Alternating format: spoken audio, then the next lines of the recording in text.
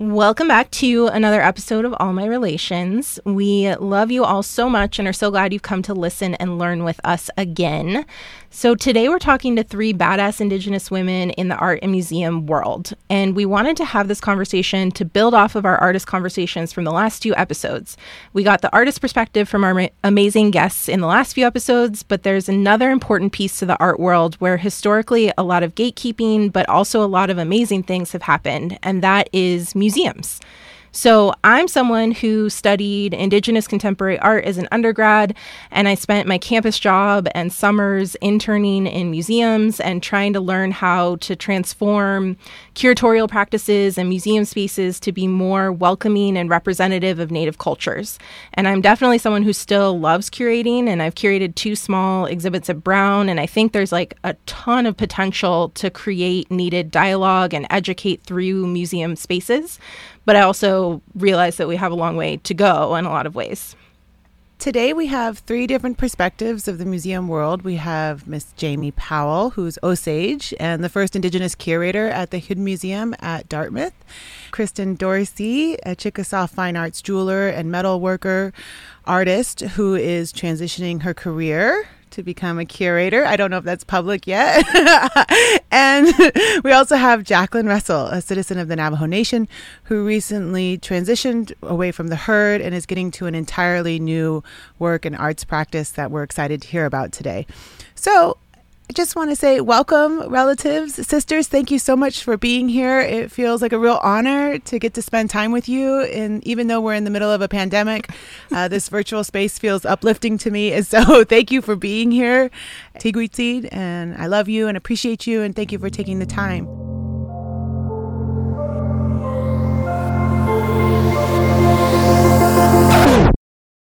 Sorry.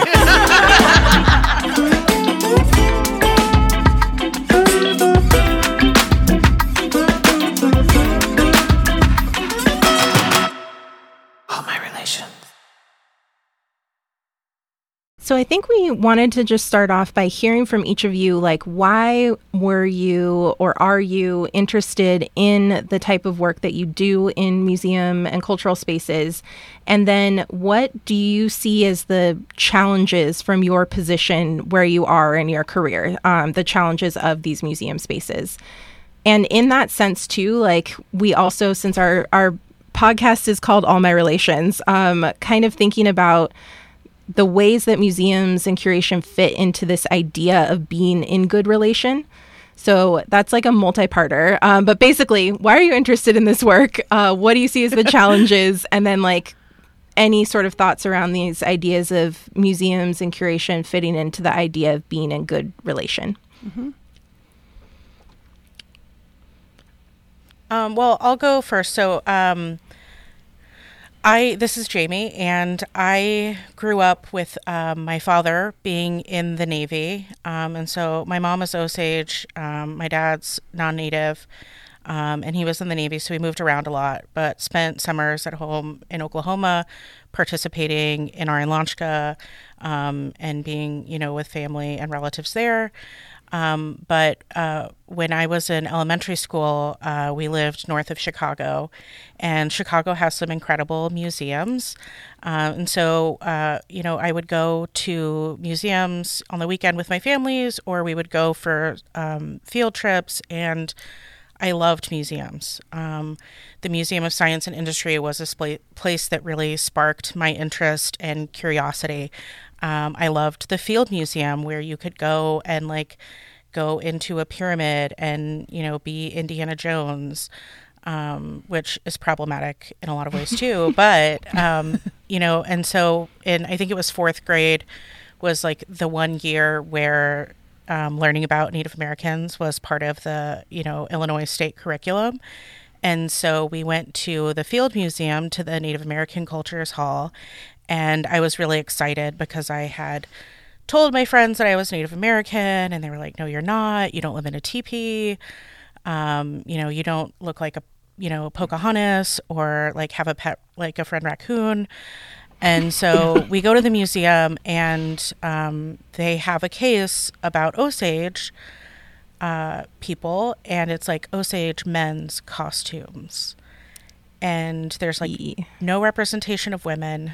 And the clothes that are on view are not the kinds of clothes that that we wear today, even in, you know, our dances. You know, it was just like a really sad experience. And then my friends, or these kids in my class told me, like, well, it's because you're not a real Indian anyway.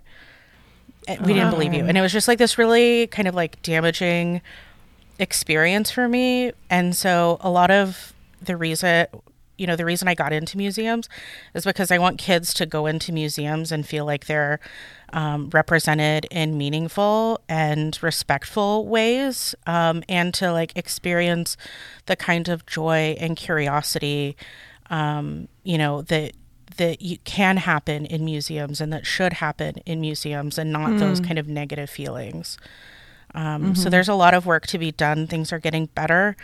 You know, but there's still like a lot of space for growth.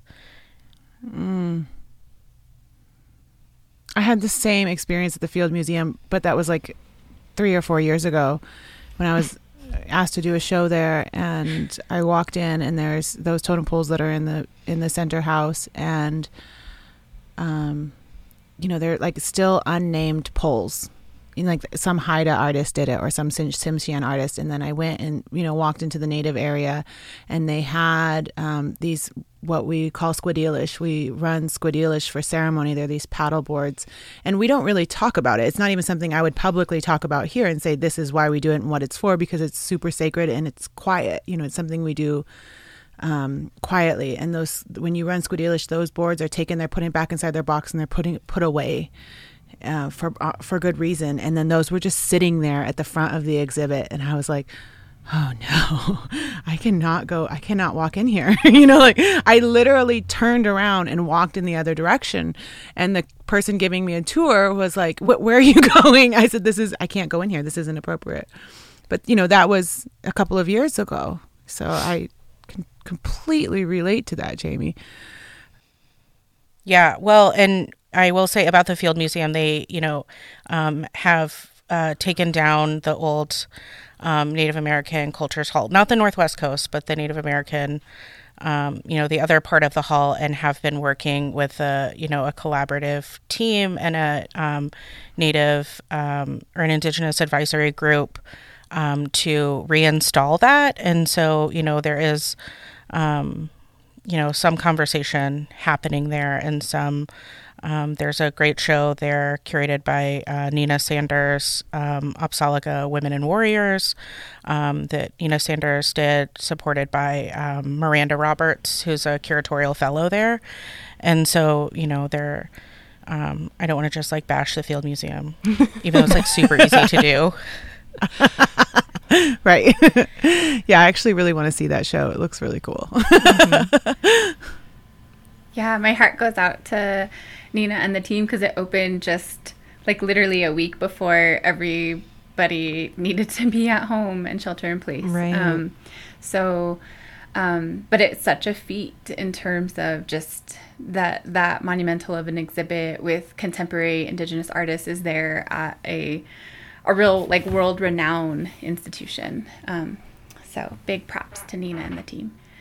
So I can go ahead and jump in. So yat Jacqueline Russell Yanshia Tachin initially ki ani bashishin to the koje dasha che do bilagane dashanele lookacheke do sanakana denasha.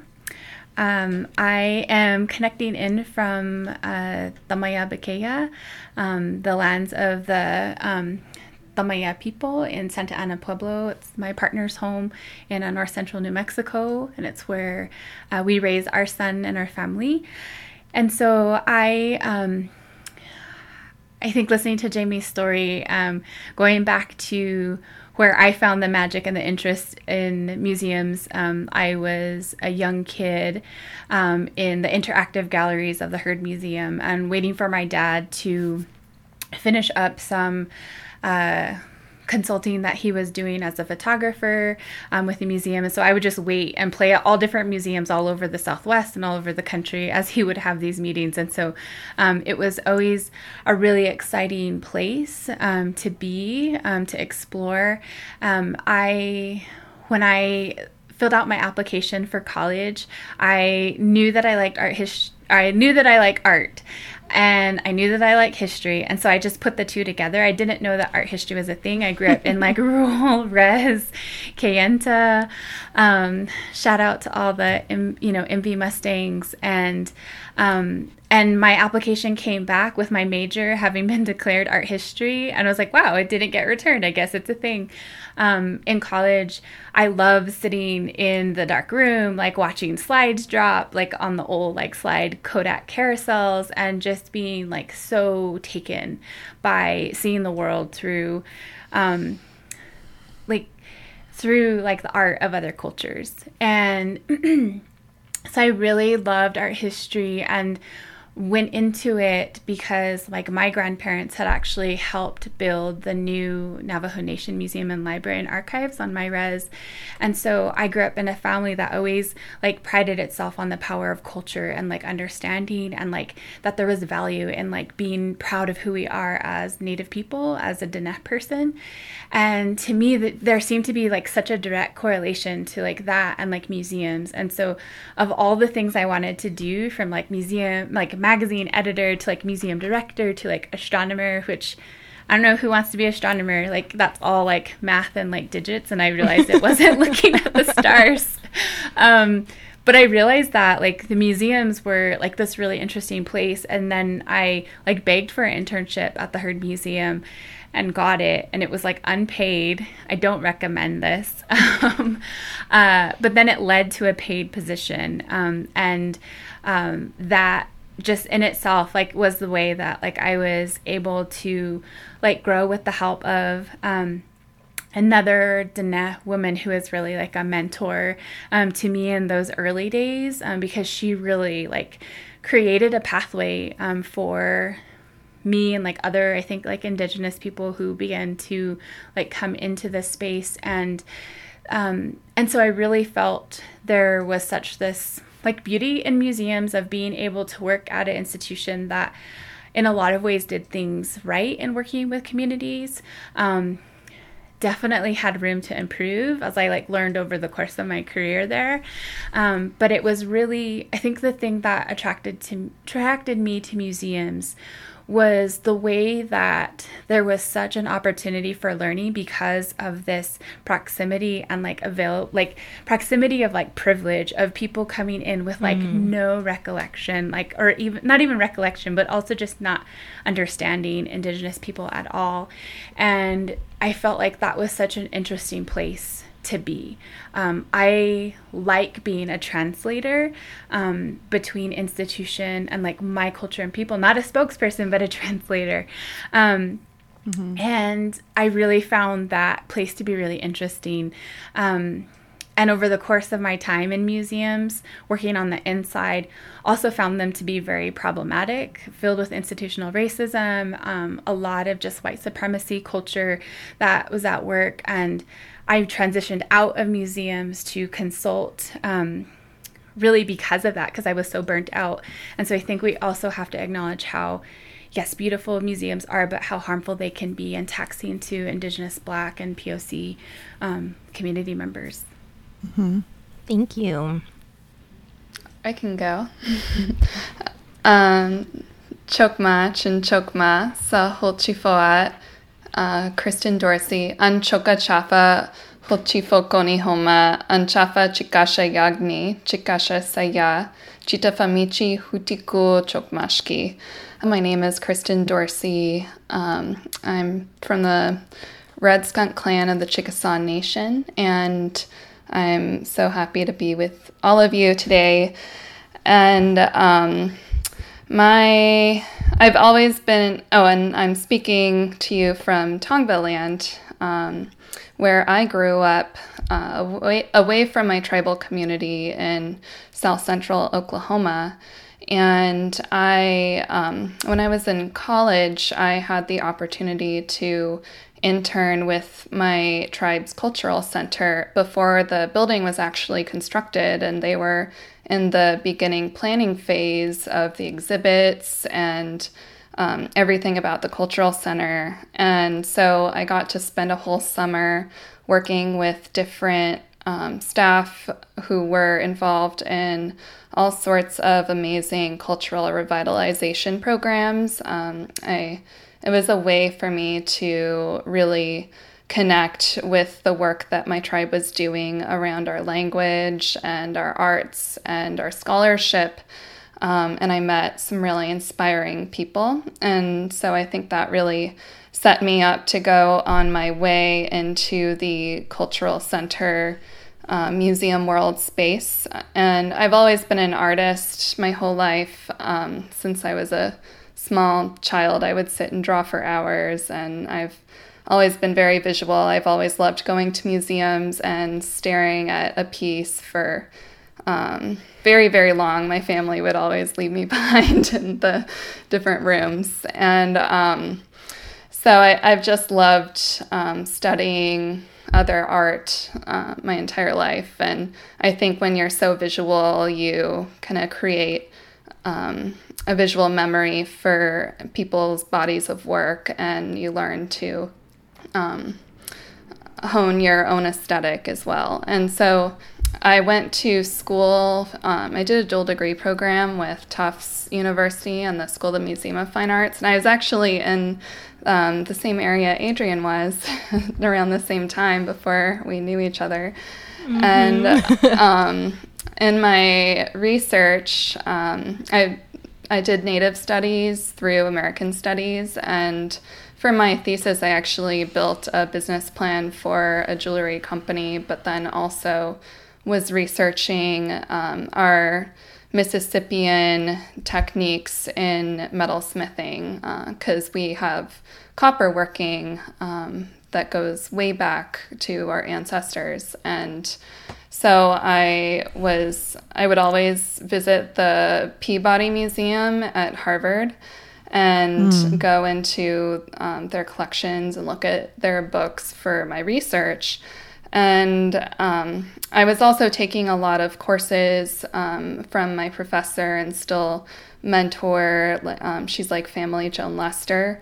And so she was teaching us to think critically about what the exhibits were saying and what they were actually teaching. And I remember one day I was at the Peabody, and I was standing behind a mother and a small boy, and there were all of these mannequins of Native people, and they're like very stiff, very creepy looking mannequins. And I remember the little boy asked his mom, "Mom, are all the Indians dead?" And I was standing right behind them, and I think that was kind of an aha moment for me. It really drove home the importance of changing that, like what you all have spoken about already. I think seeing my cultural center take shape in Oklahoma versus seeing the really antiquated exhibit about Native people at the Harvard Peabody, and contrasting those at that time really informed the direction that I'm going. I think you bring up a really important point. I had a similar experience, and a lot of this is because it's like the natural history museums where there are exhibits about indigenous peoples and, and brown people. It's like brown people and animals next to each and other. Rocks are, right. What we have in dinosaurs. And so, I worked at the Denver Museum of Nature and Science, and they had this really interesting exhibit case about taxidermying animals. And a kid and his grandfather had clearly seen that and then went into the Native American Cultures Hall. And I heard this little kid ask his Grandpa, you know how those other animals were like stuffed dead animals? Are these stuffed dead Indians? When he saw the mannequins and so I think that's, like you get to this really interesting point, and it's why a lot of us, I think, have this interest in contemporary art and the work that contemporary artists are doing, because we really have to like counter those problematic representations of Indigenous peoples only existing in the past, only existing, as these historic beings who are like less than human. And so, the history is important too. And I think those of us who work within these spaces are trying to figure out ways to talk about that history, but like people aren't ready for that yet. They still need like the primer that like, hey, we're still here. And so I think that's one of the big challenges. Mm-hmm. You actually helped us segue beautifully, Jamie, and which into our next question, and that's thinking about how the narrative shifts when the curator is a Native person versus a non-Native person, or an Indigenous person versus a non-Indigenous person, and how the power structure changes. For me, I have the final show of Project 562 coming out at the Seattle Art Museum next year, and Woo. I am going to be the curator for the exhibition, which is like this massive shift that was required because they don't have a Native curator on staff or any Native people in that sort of position. And I just said, like, I cannot do that. so they said, okay, well, we'll let you curate the show. But that being said, I can't tell you how many times I've been asked to do a show with Edward S. Curtis. And in fact, I did a show like that 15 years ago at the Seattle Art Museum, where they said, hey, we really want to we have this huge collection of Curtis images. We want to put up your work next to his so that you can be in dialogue with his work. And I won't name all the other institutions that have asked me to do that I've had to politely decline. But I find that it's very, it's not often, or it's very difficult for me to find entry into these spaces without it being like shown through the lens of a non-Native person. Especially when we think about the board, it's like, it's one thing if there's a Native curator, but the board is usually not, there's usually not Native people on the board too. So that also makes this kind of a difficult experience for me as an artist, and I wonder how you navigate that and think about that in from your perspective.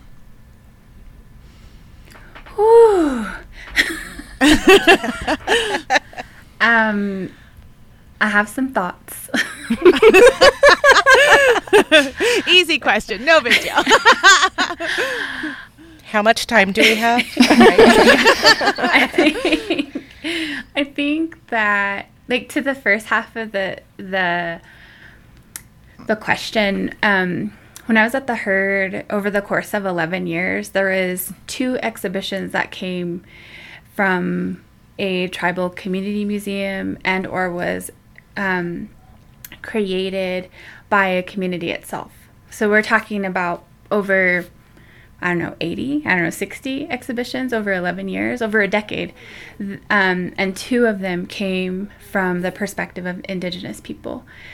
One in particular was actually from the Pueblo of Isleta, and the power shift of so my role as Director of Director of Education and Public Programs was like thousands of things. Every museum educator listening to this knows that the part of your job description that says other duties that may be required is like huge. It's long. But one of the things that I was in charge of was doing like walkthroughs of training docents. So mostly training, about 98% of the docent corps is non-Indigenous people, to talk in a way about Native people that was promoting at least a contemporary, respectful, culturally aware view of Native people. And for the most part, like, that was something that was well embraced. And I remember the walkthrough of the Pueblo of Isleta show, and just being so inspired by the shift and the buzz of docents in that moment, of the labels saying we and I believe in this, and not they did this, they did that, they believe in this, these people did that. And like that, you can't bottle up the power in like being able to speak for yourself. And the other exhibit was a Diné photography exhibit that came from the Navajo Nation Museum. That was a kind of a survey of contemporary youth, mostly youth photographers. And it was the same thing of like, this is my grandmother. This is like labels being incorporated in their own language. And so I think there's so much power, and it's really difficult to underscore like how much of a difference that makes in the consciousness of people who are the visitors, who are taking in the material, who are taking in like the subject matter or the impact, like they're able to identify it in a real way. The other part of your question is there is a huge problem that's not talked about enough because of the insidious nature of having collectors who sit on every Native Arts Museum's board, who are making, if this were any other industry, this would be insider trading. They're the ones who make decisions about their own collections, their friends' collections, who get to choose what gets on display and what doesn't. And that is why we are seeing the same things. That's why we're seeing and have, problematic conversations that don't happen when we're talking about the unethically acquired material that a lot of these collectors have, because we know that these things, they may not be required by NAGPRA to be repatriated, but they are sacred, they are significant. Everything we do as Indigenous people is, we believe that breath is breathed into things. So we're not just creating a rug or a blanket or a hair comb. It's something that is meant to serve its purpose and give significance. And so that is something that's not being portrayed, and it's still something that is not being addressed like in the Native arts field as a whole. And it's something that I think we're going to have to reckon with in the next few years. I think Jacqueline, all of your points, yes, absolutely. And I think another huge issue around that is that Native art exhibits seem to be put in natural history museums over and over again. They're not put in places like the Met and major mainstream museums, and that's a huge issue. And they're not included in places like Art Basel or prestigious art collecting for, quote, mainstream contemporary art. And I remember back when I was a student and visiting New York, I saw this incredible Native jewelry exhibit that was so powerful, and it was really well done. And it was at the Natural History Museum. And I was thinking, why is this here in this museum? Like, I was with a group of friends. That's two of their strengths, rocks and Indians. Yeah. And I was with a group of friends, and I opted to go. We didn't have much time before the museum closed because we were always late. And I opted to go see this exhibit, and then they all went to go see the butterfly exhibit. And it just, what the F? So that was another really big aha moment for me. And then we see that over and over again, or Native artists get pigeonholed into smaller museums that exhibit Native art, but we're not able to break out of that. We're always attached to these stereotypes when there are non-Native board members, non-Native museum directors, and non-Native curators. Yeah, and I think that the problem is that, both, Native curators, but Native artists too, are constantly trying to meet expectations that people have of what Native art should look like, what a Native show should be, what kinds of conversations we should be having, and I think this, this ties to the thing, Matika, you mentioned about the Edward Curtis show, is that it's always like in reference to these colonial structures that we're always having to like either argue with them, disprove them, grapple with them. But the thing that I've been thinking about lately, and there, now that there are more, Indigenous curators and Indigenous women curators in the field, we're starting to think more about indigenizing rather than decolonizing. And so with decolonizing, which is super helpful, it's, Linda Tuai Smith's work, I think, has been something that has been central to my work, but probably all of our academic work. And Amy Lone Tree's work, Decolonizing Museums, opened up really important conversations, but it's still kind of this decolonizing. You're still like centering, colonizing within those conversations. So for me, my curatorial practice, I'm thinking about, well, what does indigenizing a museum space look like? And how is that different from decolonizing? And for me, that's, I will likely never have a show that I don't have a co-curator on. I always have, a curatorial fellow or an intern who's working as my co-curator. Their name is included on the project. Their name is listed in a publication, because they're helping do the work too. That they're, when I write labels, I invite other people to participate in those conversations. When I write a label, I usually ask questions or think about possibilities. I think there's an expectation people have about going into museum and like being told what to think.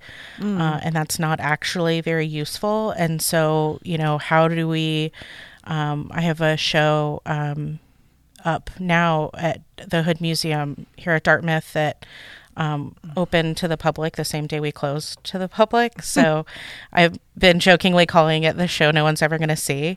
But it's called Form and Relation Contemporary Native Ceramics. And, one of the questions I pose a series of questions in the introductory panel, and it's like, how do we acknowledge our shared humanity? How do we think about our relationship to place in terms of relationality, not in terms of extraction or ownership? And then I ask questions in the labels because I'm not trying to tell people what to think. Especially like New England audiences don't want me to tell them what to think. They want to, they know what they want to think. And, so it's like this constant battle of like, okay, here's what people need to know, but how do you like meet them where they're at and, facilitate a dialogue and a conversation that helps people get there on their own is like a challenge that I enjoy about museum work. Jamie, just hearing you talk, like that is the power of having an Indigenous person in that role. Like you're thinking about building relationships with younger generations so they can also take on these roles and like be in these spaces. You're thinking about the relationship to place and how to frame questions. Like those are things that don't necessarily happen with a non-Native curator. So I think that is really powerful. And I love, Jacqueline, how you talked about the like switch from we to I, or from like they to like we and I, and the power of that too. And the last thing, Jamie, that you were talking about in terms of audience is something that I'm really curious to hear from all of you in terms of the curatorial work in a museum has to serve so many different audiences in terms of like there's going to be the non-Native folks who are walking in who think that they're going to be walking into like a mannequined like museum exhibit of Indians or whatever who know nothing. And then there's Native folks who like want to see themselves reflected, want to learn about other communities, whatever it is. But at the same time, the values and practices of a museum are completely created by like a white Western model. The idea that like the art has to be in certain ways on the walls, the idea that there has to be labels, the idea that you're supposed to be all quiet and like reverent as you like move through the space, all of these things. So I would love to hear from you guys about how you think of who you're curating for and how you kind of navigate those tensions between wanting to speak to multiple audiences in that space. Mm-hmm. I was actually just talking about this with Mercedes Durame, who's a Tongva photographer and installation artist. And we were talking last weekend actually about this exact question. And it's super complicated, and it can be very tricky because there is so much knowledge that the general public does not have about Native people in general. And so your work has to be to, on one hand, just teach that this artist is part of a tribal community that exists in the first place.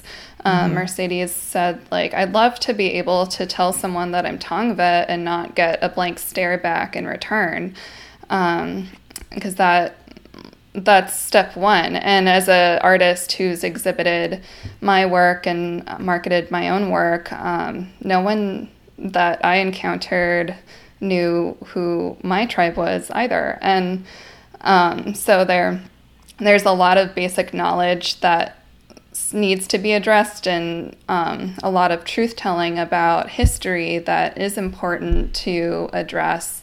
But then on the other hand, we were talking about, well, how can curation and how can these projects actually benefit the artist and benefit the community? Because Mercedes told me, I feel accountable towards my own community when I'm presenting my work because there's so little representation in the public sphere, in people's minds. And so it's an interesting tension to have, and it's something that I don't have the answer to, but I think it's a question that you have to keep asking yourself as you plan exhibitions. Yeah. I mean, I think there's such an opportunity where it could be a place where you like really unsettle the settler visitors, you know, where they're suddenly thrust into an environment where they feel out of place and a little bit unsure of things, like how a lot of Native people feel walking through like a traditional kind of white Western museum. But there's all the challenges of like wanting to also, you know, not alienate people, like bring people in, that kind of stuff. I think it's just really an interesting thing to me. Yeah, well, I was going to say what prompted this conversation and this question was how I was telling Adrian of how it's really interesting to see, and for me to see how my work exists in these places. So one time I was having a show at this national museum, and I brought a bunch of my students, and they were looking at the pictures on the walls, and we were laughing and making jokes, and you know, it was like 20 kids from the res. It was loud. We were having a lot of fun. And the docent kept saying, I'm sorry, could you guys please be more quiet? And at one point, somebody in the museum came over to me and said, you know, I would really appreciate it if you guys could just, you know, like be less disruptive. And I said, I would normally say yes, but since, you know, like this is my exhibition, and I'm Matika, this is my show, I feel like I'm allowed to be as loud as I want. And they were like, oh, I'm so sorry, you know, but you know, that these sort of things happen, you know, like where I feel like in the times that I've brought groups of students to these places, you could tell that they were active, like very uncomfortable, and they knew that the space wasn't for them. And how do we shift that? You know, how do we change that? And I know, like in Tulalip, where I'm from, we've created our own museum, and there's a lot of community things that happen there. Like there was a longhouse that was built, and you can go there several times a week, and you can learn to bead, or you can learn to, like weave cedar, or there's lectures that it's all for community, and it's amazing how different it feels in that space versus going to some other spaces, and so I really wonder, like, when you're curating these exhibitions and you finally get to this place where you can curate a contemporary Native art exhibition, what is it like when Native audiences interact with the space? Yeah, I think one of the, you definitely got that right, that like these spaces weren't built for us, right? Like when museums were brought into existence here and were being built, like they were being built with our things in them because we were no longer going to exist. And so they would have a record, of Indigenous people. And so we certainly aren't supposed to be in these places as visitors, certainly not, as curators or, hopefully one day directors. And I think that tribal museums, I spent a lot of time at the Osage Nation Museum growing up. My aunt was the director of the Osage Nation Museum. And it was like a space where people go in and visit and drink coffee. And like, when Black Panther came out, all of my curator friends were like, "Did you see she had coffee in the gallery?" And I was like, that's what you're that's what you got out of Black Panther. Cool story. And that scene you missed the point. Yeah. So, not only did they miss the point, but, it also brings up this thing that like, we like to eat, we like to feed people, we like to visit, and museums never have, like, you can't have food, and understand why you can't have food. But there's also never anywhere to sit, because it's like they don't want you to stay, they don't want you to spend time. And, I think that's because in Western institutions, art objects are art. They're objects, you should look at them. Whereas within a lot of communities, the work that's in these places are relatives, they're beings, like we should spend time and visit with them. We should be able to leave offerings for them. And, that's not something that is comfortable for, people who work in museums. I was, recently having a conversation with a large institution, and the museum director came on, and, we were, as an advisory board, we're saying like, oh, well, these are things you should consider. And the director said, well, we don't want to make our public feel uncomfortable. And I said, well, what part of your public? Because there are, like BIPOC folks who have always been uncomfortable in these spaces. So maybe, white folks should join us and feel discomfort, because it can actually be really productive. Because look at all of the things that have come from limitations. Look at the beauty that has been created, even in times of extreme, limitation and warfare, even, and genocide, that like Native people have still created beautiful things and continued traditions and maintained ceremony, that like, that's really productive. And for a lot of folks, they're, for the first time ever, experiencing discomfort or feeling threatened by the government. And it's like, yeah, some people have lived their whole lives feeling that way. Word. So come join us, come sit with us in this uncomfortable place. Mm-hmm.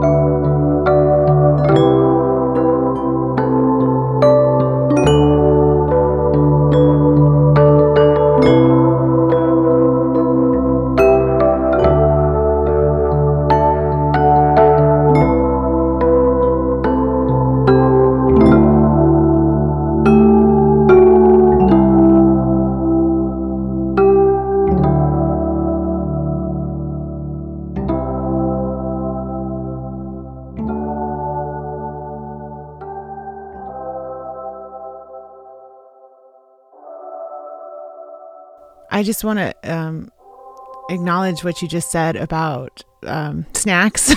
First of all, about snacks, like I always get in trouble. I get it, but can we talk about snacks? I always get in trouble about snacks in museums. It's always a thing. But I feel more comfortable when I have snacks with me, but no, about artifacts and or things being alive, like when we carve a mask, which I've only done once, but my teacher told me that as you're carving into this cedar tree, you remember that it comes from the tree people, and as we transform it, we're giving it a new spirit, and as that spirit comes alive, we feed it. And you have to remember that this is not a spirit that wants to be put on the wall. This spirit wants to be put on and danced and presented to the people. And you have to feed the spirit of this mask. You need to sage it off and burn cedar for this mask. And you have to reintroduce him when you bring him out to the people, and that's your responsibility since you've given this life, and so when I put up a new exhibition in a new space, I like to go and smudge it off, and feed the spirit of the exhibition. And I can't tell you how many times curators have been like, "What are you doing? You can't burn anything in here. You're going to set off the smoke alarms." It's it's a whole thing. It's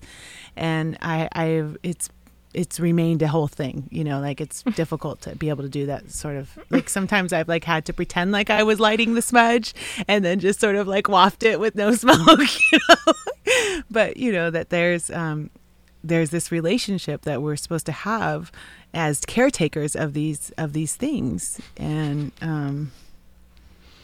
sometimes it's strange to not be able to do that.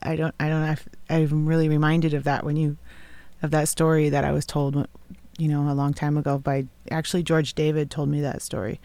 So I think that I'm at this place where my attitude is very I don't owe you anything, and just being very unapologetically Diné or Indigenous, depending on the space and what I'm brought to consult on, or what I'm invited to be a thought partner in and on, and that was part of the reason for stepping away from museums for myself, was just really to choose myself, because I had there was a lot of cost, personal cost, that I had to endure during my time. And so I think that at this point I'm interested in institutions backing Black, Indigenous, POC curators, museum educators, who are talking about this imagining of what this new world is going to look like and how we can shape it. It's going to require white curators and white museum professionals to step out of the way to relinquish the power that they've been holding for decades. And I think that is going to be a truly transformational just phase of museums going forward. And so I'm really excited about the future, because there are small steps that are moving that. And I think that over the course of this transition and how far things have continued to improve, it's become more and more apparent that there is an opportunity for just reimagining what the relevance of museums are, especially now, in a whenever the post-pandemic, whenever we get to PP, post-pandemic, I'm really interested in how museums are shaping. I posted an article on Facebook the other day, and there have been a lot of for every field, there's a lot of mutual aid efforts that are happening, and there are national institutions that are trying to raise mutual aid for their furloughed colleagues, for people who've lost their jobs and been terminated during this time. And like the amount of money that most institutions are raising is like only a quarter of the percentage of what the actual amount of money that the institution itself is raising for their own funds to keep lights on, to keep all this and that. And it's really disgusting. Like that is like one of the power dynamics that exists like within museums. And so I'm really interested about looking forward in terms of just how we move towards it's this merging of like indigenous and decolonized liberatory like lens of like museums that is much more of what Jamie described of this like community center. But I think that's a conversation that the museum field as a whole has been trying to like understand of like what is their place as a third and like fourth place like in our society, and like what does that look like and mean, and now because of this pandemic and like this like reckoning with race, like what does that look like? You know, is it like it's not even a fifth place, it's like this other like Wakanda, right, that we're trying to create.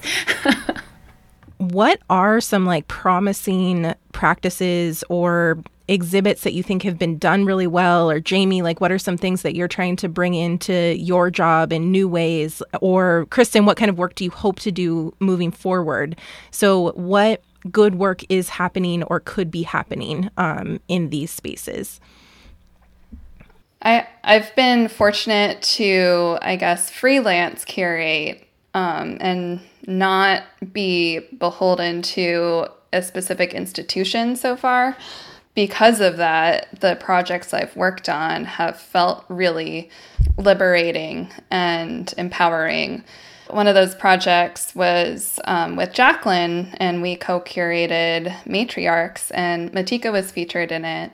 We really had full creative power over that project, and the museum offered its space to us, and the staff supported the work that had to get done. And I think we achieved something in the future direction that we want to go in. And when we were curating that show, it was a collective curation effort between Jacqueline and myself, but also between ourselves and the artists that were in the exhibit. And there was a lot of consultation and discussion with the artists about which pieces they wanted to contribute. We gave them the general concepts that we were hoping to discuss through the artwork, and then it was a collaborative curation. That's how I viewed that process. I also wanted to give the artists approval over what we were writing about them and what information we presented about them. And I think it's things as simple as running that text by them if they want to review it and approve of it.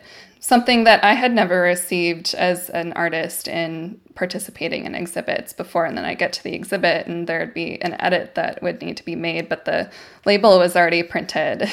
The other curation project I've been involved with is a completely Chickasaw artist-run project called Visual Voices, and it's currently traveling. It's an exhibition of 15 Chickasaw artists, and there are 5 of us who are board members who are all Chickasaw artists who have the final say, and we structured it to have power over creative decisions and content decisions, and we wanted to be impartial, so we brought in two outside co-curators as well, and a project manager to manage such a big undertaking. But for many people, we knew that this would be their first introduction to our tribe, and so we were able to tell that story in our own words.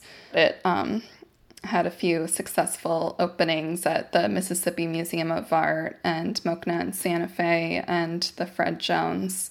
But also going back, we did shop it around to lots of other larger museums, and we had hoped to get into more, quote, mainstream museums that don't typically exhibit Native art. And so I think there's still that question, how do we create something that empowers our own artists? And how do artists benefit from these exhibits? It's something I'm always interested in. That brings up a really great transition to something I wanted to talk about, which is money, and like paying artists. I now have this position and I'm at an institution that has really incredible resources. And one of the things that I was told when I came to Dartmouth was, if it's for students, the answer is almost always yes. And so like my director calls me the crazy cat lady of interns because I always have like 4 or 5 interns and my colleagues have 1. But I'm like, if a Native kid wants to work in a museum or in the cultural field, or is a studio artist and wants to like experience what museums are like, so they have a, kind of inside understanding of these spaces, and I have the resources to do it, why wouldn't I? But also, like the show that I just opened, Form and Relation, I made a commitment. There are 6 artists in the show, and I made a commitment to acquire a work by each of the artists, a significant work for the exhibition, and not just borrow works. And I had site-specific commissions.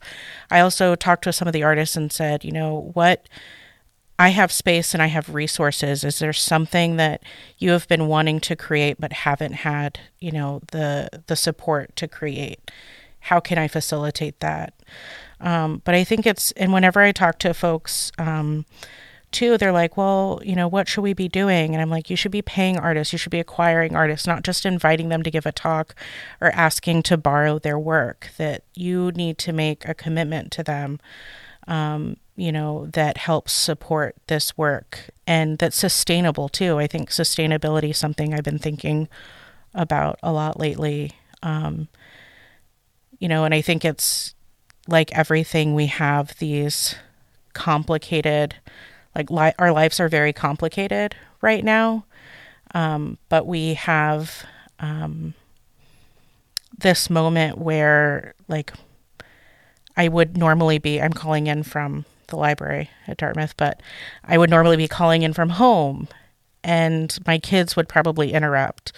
Or, you would see that my house is not always the cleanest, or, that I'm not just a curator, but I'm a mom, I'm a partner, I'm a daughter, I'm a sister, I'm a granddaughter, I'm an auntie, and a teacher and a mentor. And I take all of these roles really seriously. And I'm one person. I shouldn't have to compartmentalize all of this. And so I think our current moment has kind of opened up a space for us to be humans, and to exist as humans in our professional roles in academia and in museums that might, have some positive impact, after this, we move beyond this really difficult moment that we're sharing. Yeah, I love that. Thinking of we're always in webs of relation, and you can't take that away from a work in a museum, that all of those pieces come from communities that are in webs of relation. All of those artists are in webs of relation. I'm invited to shows weekly where they don't want to pay me. They don't want to pay me to speak. They don't want to, or they don't want to acquire the art. They want to pay me to speak about the art, and so those are 2 big things that I really take issue with institutions. And I keep telling them there's no amount of exposure that's going to pay my mortgage, So thank you for the exposure, but it's not going to help. It's not going to help me be a stable person, and I can't make art if I'm not a stable person. So please stop asking me to give you things for free. And I've had to become really I've tried to become very serious about that. Well, and it's hard too, because sometimes it's your friends. So I have a buffer now, I don't ever I don't even receive the email until after my assistant has vetted it and said that they're going to pay your normal fee. And usually if they won't pay my normal fee, I never even see the email, So it's that's where I'm at now. But it took, it took a really long time to get there. And for years I did favors for institutions who, it was really painful, I think, looking back on it. And So I don't try really hard not to do that anymore, but that's also a position of privilege, because it's really hard to get into these institutions. It's not an easy thing to be shown in national museums. It's not. And so there's that too. I have to say one more thing about money. I think there's an interesting thing that happens when we have to also recognize that while there are most institutions that don't pay artists or for their work in terms of purchasing it for their collection, what tends to happen a lot is collectors then sometimes donate, but then also museums purchase collections from collectors of work. So we're thinking about the distribution of funds and money. Oftentimes it goes back into the hands of collectors and not the hands of Native artists. So there's also this other, when we're talking about equity and who gets paid, that's another layer in terms of who takes money out of the hands of Native artists. And then also I think that very few collectors actually understand the value of Native art. So whether we're talking about traditional art, even contemporary art, that there's a lived experience that is part of the making of the art that is not being compensated for, or is always called into question when a particular price is put on a piece, and that is not the worth of it. That is what's said, that's not the value of what that piece is. But it's, if you're a non-Indigenous person, who are you to say what the value of a piece is when a price also considers an entire culture, transference of knowledge and legacy that happens. So I think that that's also something that when we're talking about disconnect of values and lack of equity, that's something to consider too. Switching gears to the best practices, I think one of the examples of a best practice that I was really just excited to see was the Hearts of Our People Native Women Artists exhibition. That was just a monumental contemporary exhibition that was curated by Terry Greaves, an Indigenous artist. And the way that was installed with care kind of coincided with what Jamie was talking about. There were places for people to give offerings to different artworks in that show, that it was acknowledging this lived spirit of the pieces that were part of that exhibition, which it first showed at the Minneapolis Institute of Art. That was the organizing institution, and I have a lot of respect for their team in terms of the way they're looking at equity as a whole and other work that they're doing. So that's, I think, a great example of best practice. That particular formation of offerings for that space was unique to homeland communities of that area because of the relationships that were built by the Minneapolis Institute of Arts with their homeland communities as partners. And I happen to know that because I was doing docent training for the second institution, and they were navigating just conversations about, well, what does their practice look like that could mirror that but not copy it? Because MIA was very much this is something we came up with for this installation in this community and in this space. So I think that's something that's also important, is recognizing that something that fits for one community may not and likely won't fit for another community.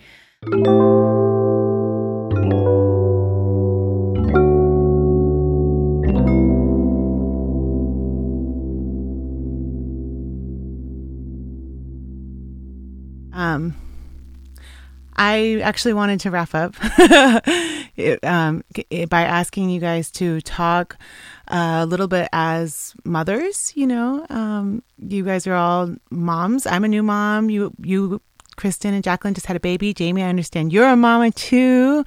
And if you could think about it from that perspective of how you hope to shape the future of the museum world, of the art world, of access to the art world for your little ones and for the next generation. Well, Bryn was born into an exhibit. For matriarchs, Jacqueline and myself were both pregnant when we were planning that exhibit. Fortunately, I didn't have to give birth in the exhibit, but I gave birth to her 2 months before the opening of the exhibit. So anytime I was talking to an artist or doing a meeting on Zoom or something, I was probably breastfeeding, and I was doing interviews while breastfeeding her in the exhibit, and just and facilitating public events there while breastfeeding. There's a trend there. When I brought her to the exhibit, it was really special because I could, even when she was a tiny baby, she loved Jamie Okuma's cradleboard piece. And there are certain pieces that she would just stare at. And it was really interesting to watch her visual preferences take shape from such an early age when she was just months old. And to be in the presence of these powerful works from Indigenous femmes, I think was a really great start for her, in my opinion. And I'm thankful for that. But yeah, I want her to be able to walk into a space when she's older and to feel empowered and to be comfortable to be herself, and to be able to see our community in that space and to feel welcomed. Yeah, I have 2 boys, Grayson and Callum. They're 8 and 4. And I got pregnant my first year of my PhD program with Grayson, and was terrified that I was like, oh, of course, I'm like the Indigenous woman, like getting pregnant, and I'm not going to finish school, and but I had people supporting me. I had a cousin who came out and lived with me to help take care of Grayson when he was little.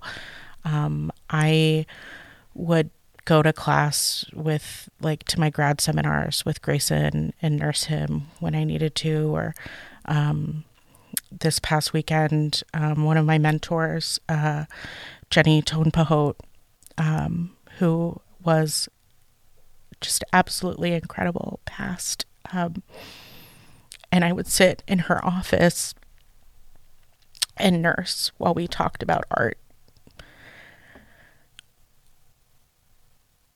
And so my kids have grown up in these spaces and they feel comfortable. I was pregnant with Callum and in the Field Museum doing work on their collections, on Osage collections there. Did a lot of smudging, with him, but they're fascinated by museums. And I think museums are great places. We have great memories in museums, and I want everyone, all kids, to be able to have that. I want them, but that's because I get to go to museums for free because I work at a museum, or, museums need to be accessible. They need to be open. They need to be welcoming. And we have a lot of work to do in order to facilitate that. And we also need to, I know how to advocate for myself now. And I know, I hope to teach my kids how to advocate for themselves in a respectful way, but that, a lot of people are intimidated by these spaces. And so how do we make them places where people feel comfort? We should be challenged, and feel grief or joy or, other things, but we shouldn't ever feel shame or violated. And so that's really what I hope, to do.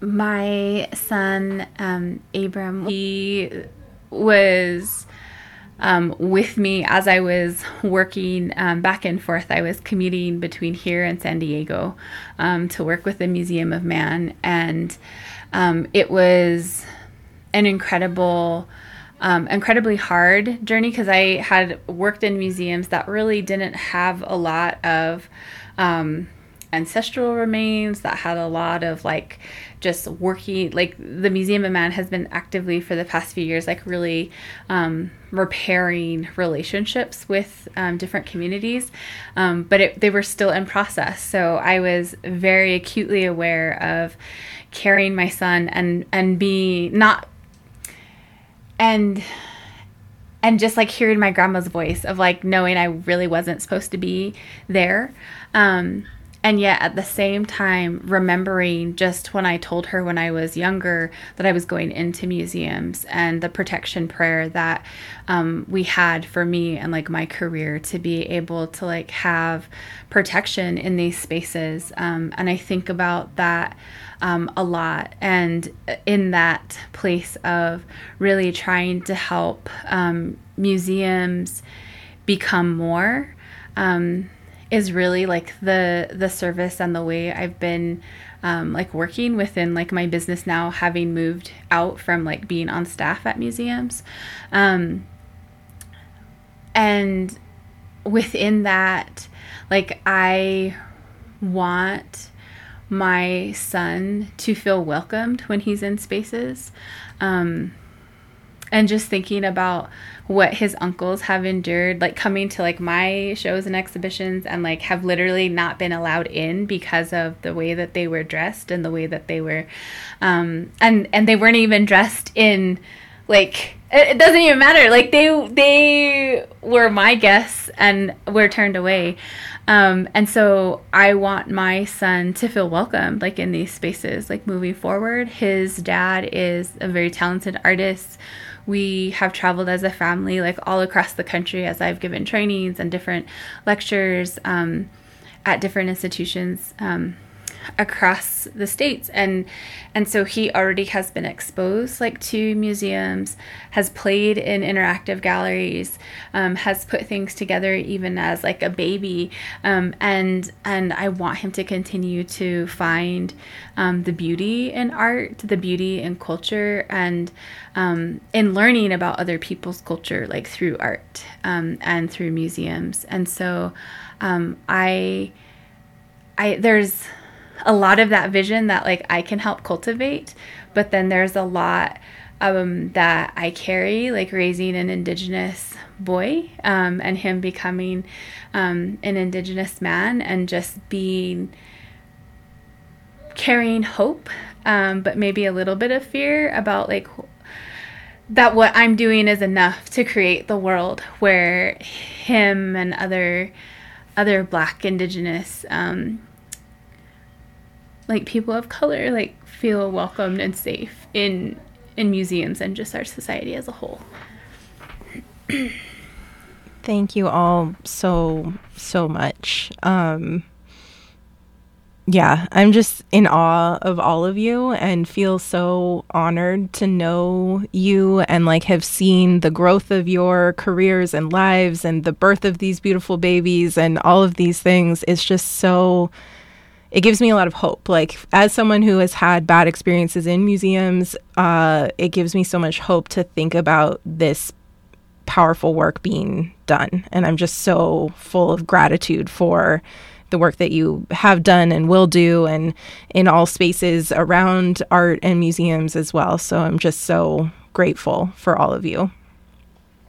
Yes, I'm grateful for you and Matika and bringing us together and being on this podcast and having this podcast in the first place, I think is just so powerful. It's such an important space too, and I think it really kind of demonstrates that like we need to combat these things from all different angles and use different strategies, and that there's space for all of our voices because they're different too. And you know,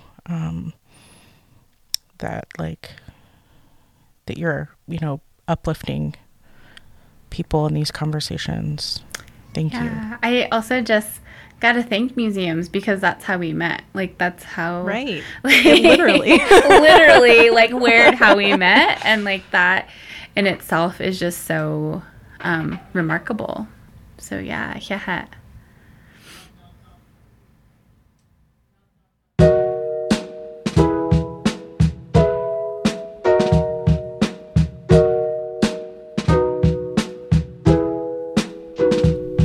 Tigwit friends, for tuning in to this special 3-part series, Indigenous Artist to Artist, inspired by our friend Grace Bonney at Design Sponge. Big thank you, Grace. And to our friends in this series, Waddy Crazy Horse, Pat Pruitt, Jane Nicole Hatfield, Yadika Fields, Brian Redcorn, Holly Nordman, and from this episode, Jacqueline Russell, Kristen Dorsey, and Jamie Powell. Thank you so much for joining us. It's been a great pleasure. As always, we realize that this is just a small selection of artist friends, and over here at All My Relations, we remain committed to continuing to illuminate the work of Indigenous artists. In the meantime, we'll link to more Indigenous artists to follow, support, and build relations with in the description and on the gram. We invite you to tag other Native artists that really inspire you.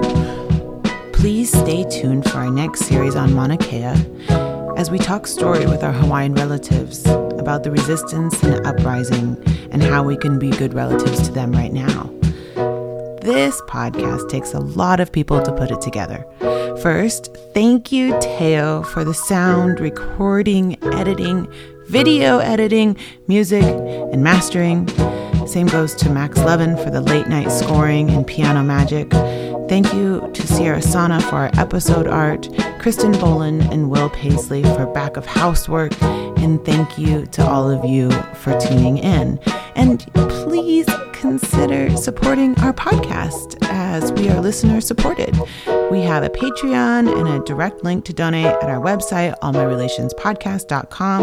Or if donating isn't possible right now, just giving us a subscribe and sharing this episode on your socials is super helpful. Until next time, we send our love and good energy out to you wherever you are. Blessings, solidarity, aho. All My Relations.